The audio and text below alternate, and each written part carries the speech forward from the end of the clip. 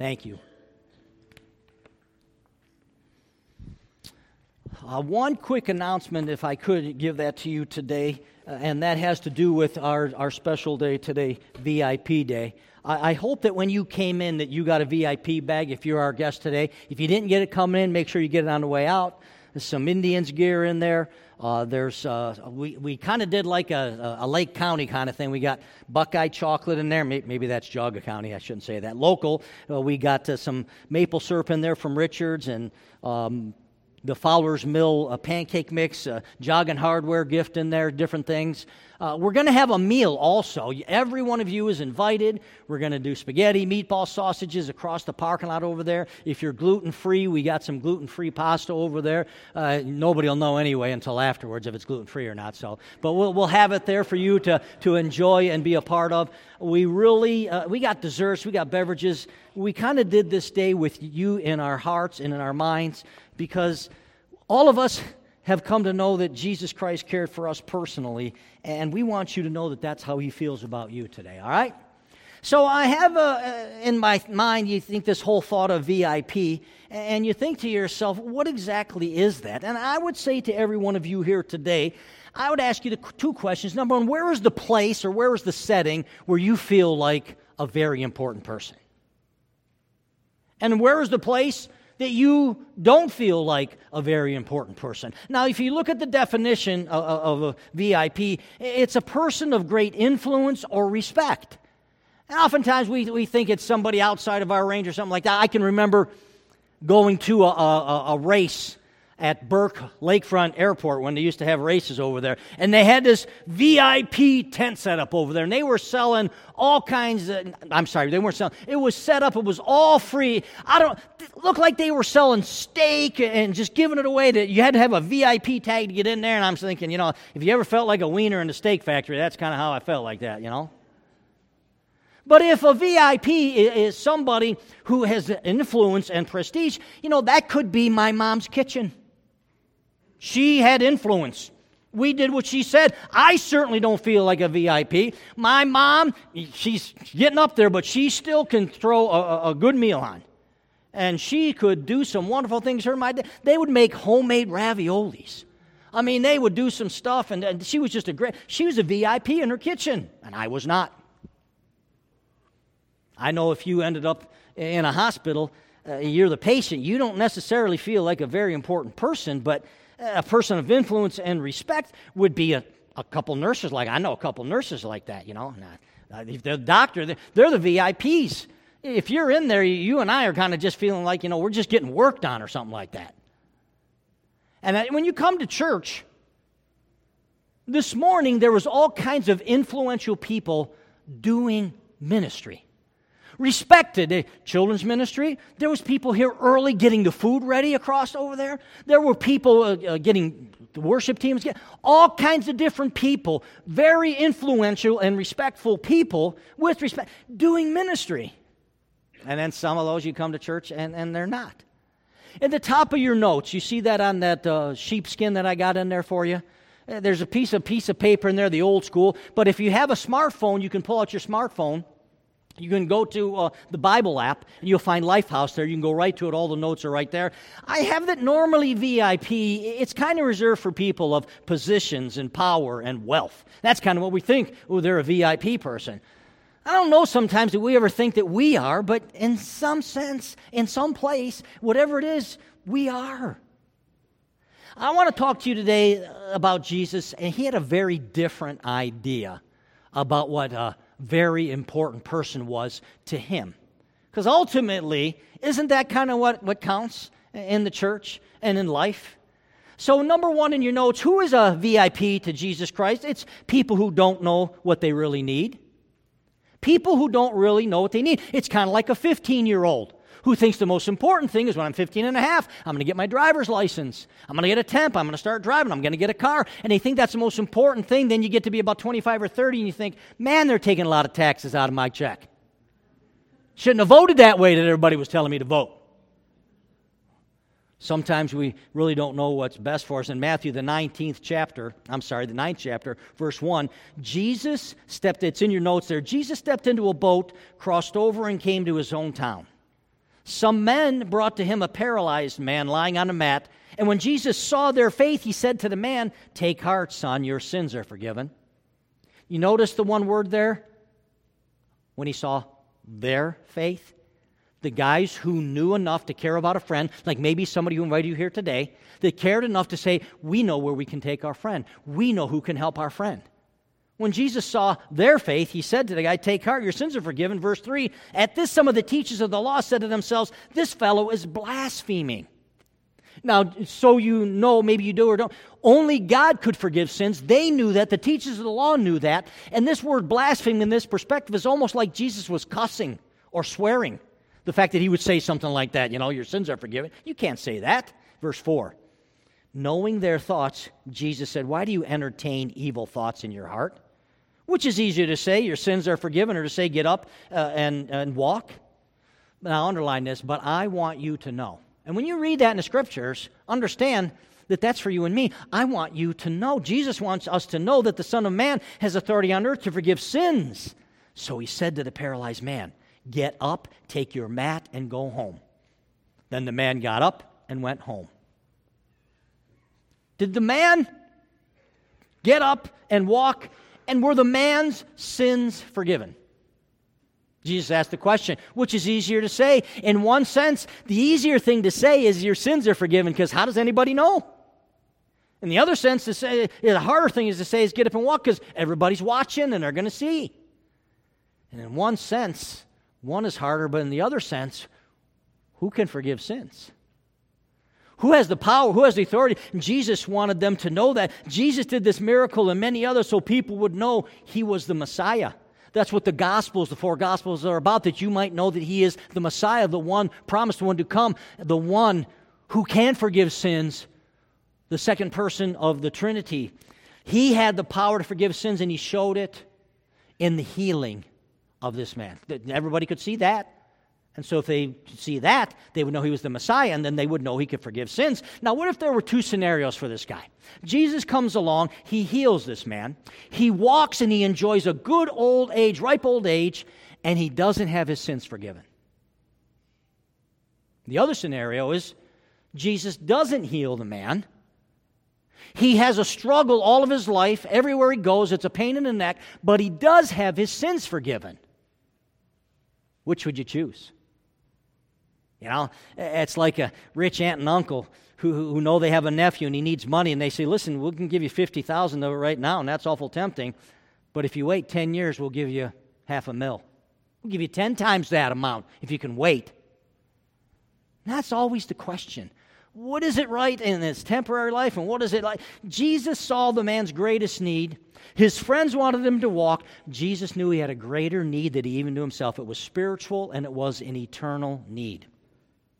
Ultimately, the paralyzed man received two gifts, didn't he? He received the gift of being a healing and his sins forgiven. And so we come here today and we read this thing. We ask ourselves the question. I ask you, what's your physical need? What did you bring here emotionally? What is it that you think is your great? It's consuming you, and it's consumed. Every one of us has had it. Whatever it is in life, it's consumed us.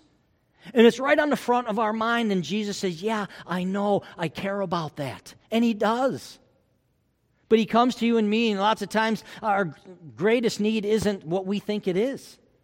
Because everything in life pushes you and me to just focus on life. Everything in this world focuses us to, make sure that the flesh gets fed. But you have a spirit.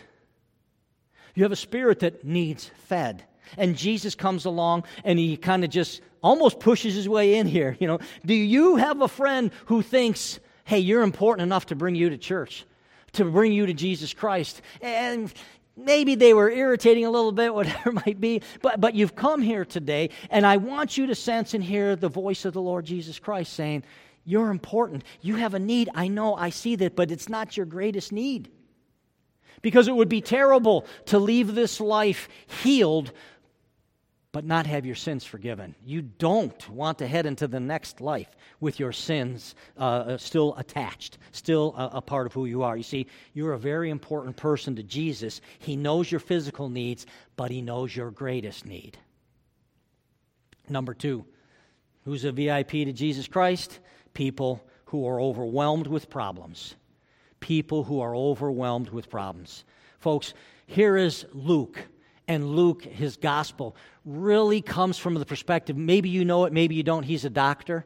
And when you read his gospel, take a look at a lot of what he put, almost from a doctor's perspective, almost from this personal side, to this caring for people and a lot of their issues. Here's Luke, the 7th chapter, verse 11. This is the New King James Version. Now it happened the day after that he, Jesus, went into a city called Nain, and many of his disciples went with him, and a large crowd. And when he came near the gate of the city, behold, a dead man was being carried out, the only son of his mother, and she was a widow. And a large crowd from the city was with her. I don't know if you can picture this. He's heading in the gate. He's heading in the city gate.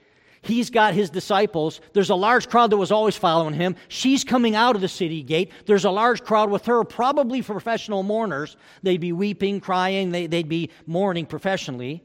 And here's this situation. It's almost coming to a clash. They're heading into the city of Nain, which is the word for green pastures or lovely city. But for this widow, it was not a lovely city for her today. This woman had lost her husband, and now she lost her son, and she really had no means of support. In this day and age, the man or the male carried the ability to have business, to carry land, whatever it was. She would be left to basically be supported by relatives if they would take her in and could support her, or to beg the rest of her life. Look at verse 13. When the Lord saw her, he had compassion on her and said to her, "Do not weep." We're learning this story about this woman.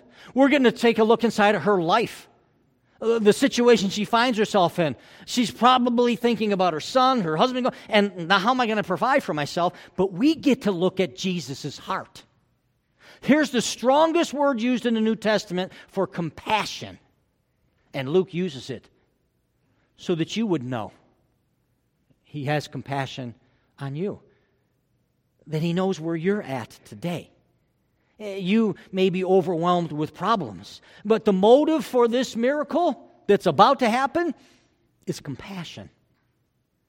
What have you learned about Jesus that isn't biblical? What won't you take to him because you think he just doesn't care?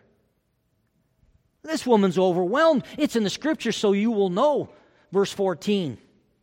Then he came and touched the open coffin, and those who carried him stood still. He said, "Young man, I say to you, arise." So he who was dead sat up and began to speak, and he presented him to his mother. And then fear came over all, and they glorified God, saying, "A great prophet has risen among us, and God has visited his people." Now you know, the number one thing I could point to today is that Jesus cares for your spiritual life. No doubt about it. I can make you a promise today that's 100% accurate from the Scriptures that if you repent of your sins and turn to Jesus Christ, he will forgive you every time. But I cannot answer to you that if every time you're overwhelmed with a problem, that Jesus is going to solve the problem. I can't say that to you. Jesus, about the time he was ready to leave, said, in this world you're going to have problems. Christians have problems. If you come to Christ, you will have some problems. But you will have someone who will come alongside of you, who will come and carry that burden, who will be there to help you and be with you. Jesus cares about spiritual needs. He cares about physical needs. We've already seen that. Now, have you noticed this? He cared about this woman's economic need. I'm not talking prosperity theology. I'm talking about the fact that oftentimes we come to Jesus. We have a prayer, we have a need, whatever it might be, and that he cares about her situation, so much so to solve it. And I just want you to know that there's people in this church, they've been overwhelmed with problems. We've been overwhelmed with problems with our children. We've been overwhelmed with problems in our marriage. We've been overwhelmed with problems with sickness and accidents and things. And the people in this church want you to know that Jesus hasn't always fixed our problems. If anybody tells you that, run. Put the book down, turn the TV off. Only in America can that type of thing be taught. Jesus hasn't always fixed our problems, but He has loved us. He has been there with us. These people said God has visited us. You know what the prophecy, here's this prophet, you know what the prophecy said about the coming Messiah? His name would be Emmanuel. God with us. Christians, we have problems, but we have Jesus with us. I can't explain that to you until you would experience it. I'm working with a young man in a situation. He says, Evan, I just can't believe what's happening to me. He's pouring effort into it. He made an altar at the end of his bed, and he's praying. He's taking his kids there, and he says, I can't hardly believe what's happening to me. And he says, I can't explain it to anybody.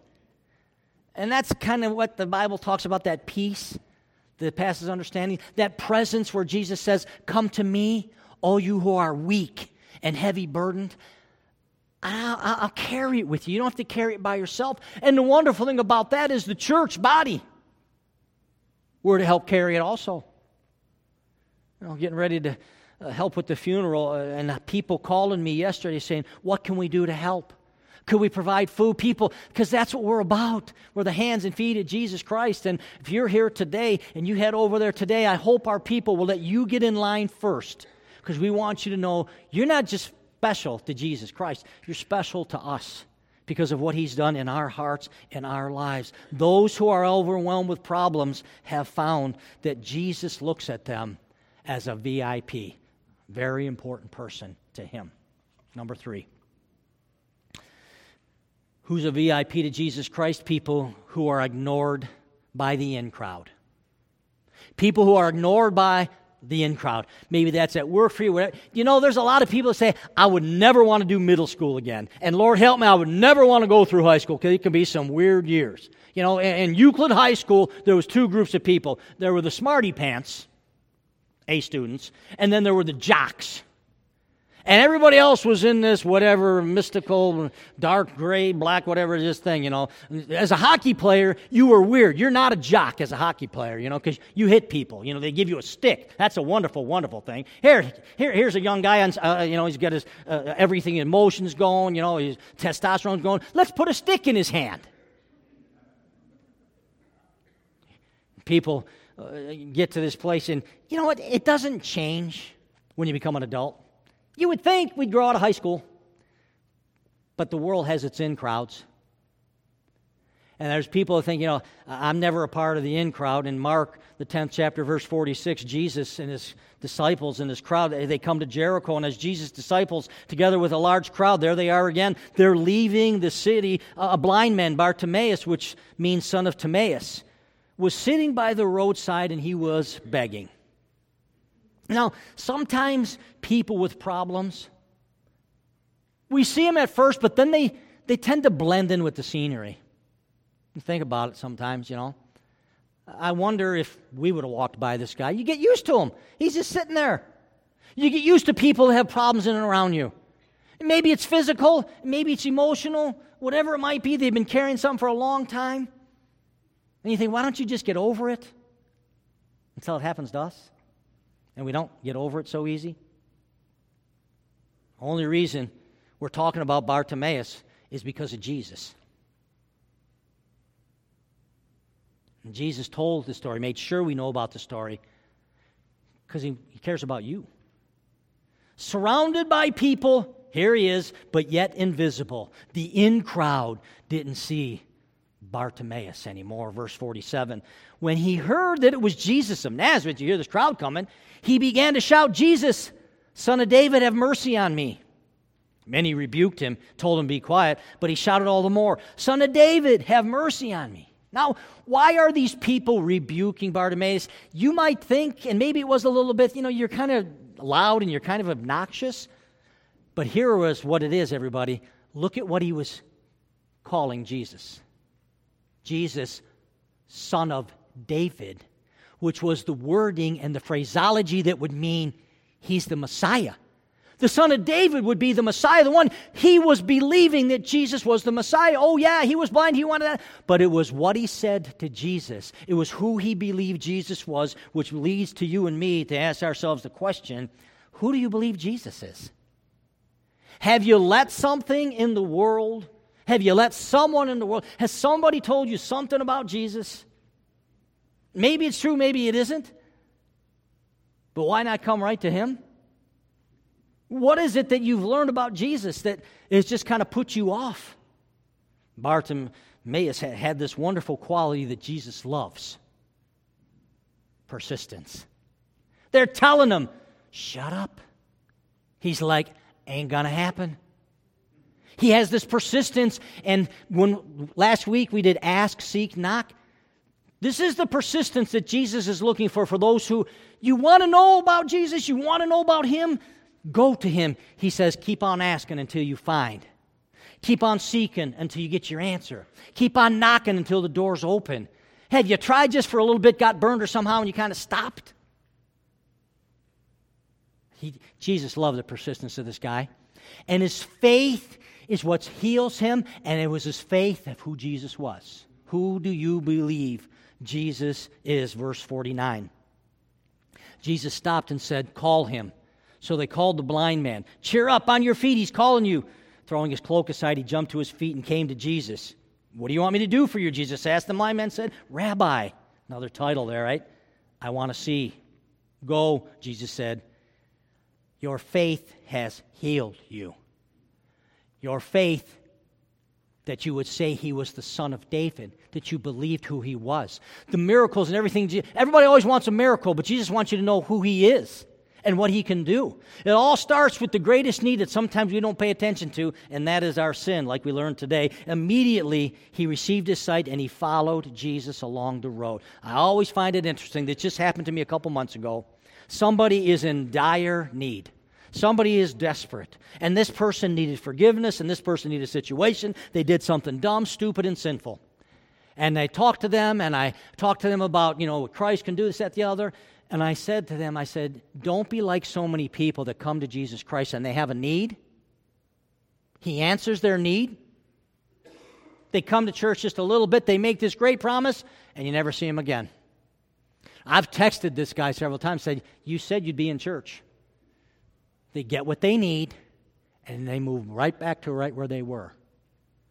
It's people who are ignored by the in crowd. Jesus has a focus on them. Now, this guy, he's not deaf. He's blind. I love the fact he throws the cloak off, he jumps to his feet, and I don't know if he ran, stumbled, or used his cane to find Jesus. Where are you at, man? He says to him, what do you want me to do for you? And that's a good question for you. I mean, Jesus, what do you want him to do for you? We have prayer requests that go up. We have temporary needs on this earth. My family and I just had a great answer to prayer for my son. Just a great thank you, hallelujah answer to prayer. But is it the most important thing? What is it you want from Jesus? Is it something temporary? Or is it something eternal? You don't want to leave this life with your sins still on your soul. Jesus sees what those around you and I don't see. What has the crowd said to you? What crowd has ignored you? Some of you know I married a very ethnic woman. I'll just put it that way.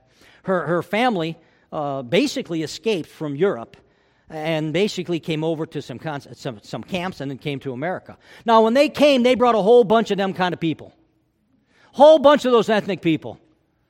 And they basically formed a community in and around Cleveland, several other areas. And when I started to date Maria, the in crowd told her, you should not date somebody that's outside of our family. You shouldn't date somebody that's ethnically not a part. Have you seen the movie Big Fat Greek Wedding? That's a story of my life. I watch that movie, I get hives. And I use Windex. Some of you know that. And she ignored the crowd because I'm special. And now they all love me. Oh, I'm the loved one. I'm telling you, out of all they love me, man. I know they're not very good at judgment of character. I get that, The in crowd, she didn't listen to. The in crowd ignored Bart, and you may be ignored in a sense, maybe passed over, whatever it might be. But it ignored the in crowd, and Jesus calls to Bartimaeus, you're a VIP to me. I love the fact they ignored him, and he ignored them. You turn to Jesus Christ, you'll be weird. You'll be weird. You'll be different. Jesus tells us to live a different life. And you'll be not so much a part of the in crowd, but you'll be welcome here. You'll be welcome to sunshine. Now, there's a lot of different people in Jesus' day that you and I would never talk about. They would never be noticed except for Jesus Christ. And that's true today. There's a lot of people you'd never know anything about if it wasn't for the fact of what Jesus has done in our lives. Many obscure people are famous today, well, biblically famous, because Christ's greatest treasure is people. Our greatest treasure isn't the money. It isn't the building. It's not the property. The greatest treasure we always have to keep an eye on is people. And if you're a people, you're a VIP. Jesus says the greatest treasure is people. And he tells these, I gave you 3 stories, story after story of people that are obscure, that Jesus had his eye on. He's got his eye on you. He cares about you. Now, I have in your notes, hard to believe, right? Sometimes it's hard to believe some of the stories we hear. There's fiction and nonfiction. But honestly, we like stories like that. Whether they're movies or true stories, whatever it is, Rocky. I never knew that the movie Rocky was basically based on a guy, a true story. Take the story Rudy, short guy trying to play football at Notre Dame, All of the... Disney has made a fortune with talking about the guy would be hard to believe, the girl, hard to believe that she could make it. They're called an underdog. Oh, we love underdog stories. Hunchback of Notre Dame, man, they did a great job with that, Cinderella. I got a graphic up here of Aladdin, right? Aladdin, ooh. What was he called? He was a thief. He was called Riff Raff. But throughout the story is weaved this truth, and you wonder if all of these stories, people don't pick them up from the Scriptures. He was called a diamond in the rough.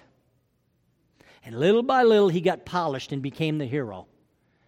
And I have not found, I'm looking around here at some people, you know me, I know you, we were a diamond in the rough. And coming to Jesus Christ, he started to polish us. He said, you're very important to me. Listen to me. Walk with me. Obey me. Get into Scriptures. Pray. Be a part of a church.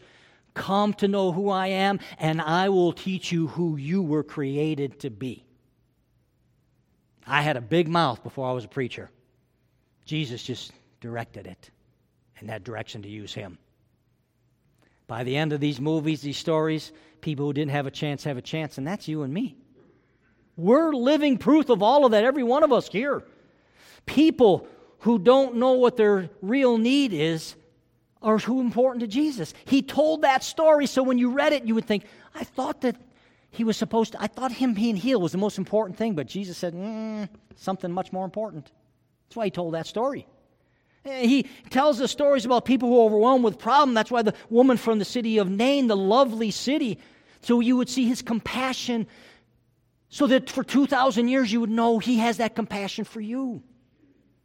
The people who are ignored by the in-crowd, Bartimaeus, he wants you to know the in-crowd may be ignored, but I see you. And my greatest prayer coming up to today would be that you would have this wonderful sense that the Spirit of God has put his finger on you, that Jesus sees you, that Jesus knows you right where you're at. That's why these stories are in the Scripture. And that's what makes any one of us here a very important person to Jesus Christ. If you would come for me, Dave, I have one last thing in your notes there. You see the asterisk? Lots of times I put this asterisk in there just to kind of like pull everything together and say, here's the central thing I want to leave you with. Could you just write YOU/ if you want, put your name in there. Because the most important thing, the main thing hard to believe is today, Jesus cares about you. You are very important to Jesus Christ. He gave his life for you before you would ever think of turning to him. Before you'd ever think of turning from your sins, he gave his life for you. In Acts, the 4th chapter, the Bible says something a lot of people have a difficult time with. There are truths in mathematics that nobody has a problem with. 2 + 2 is 5. No problem with it. Check A. You got that right. And there are spiritual truths.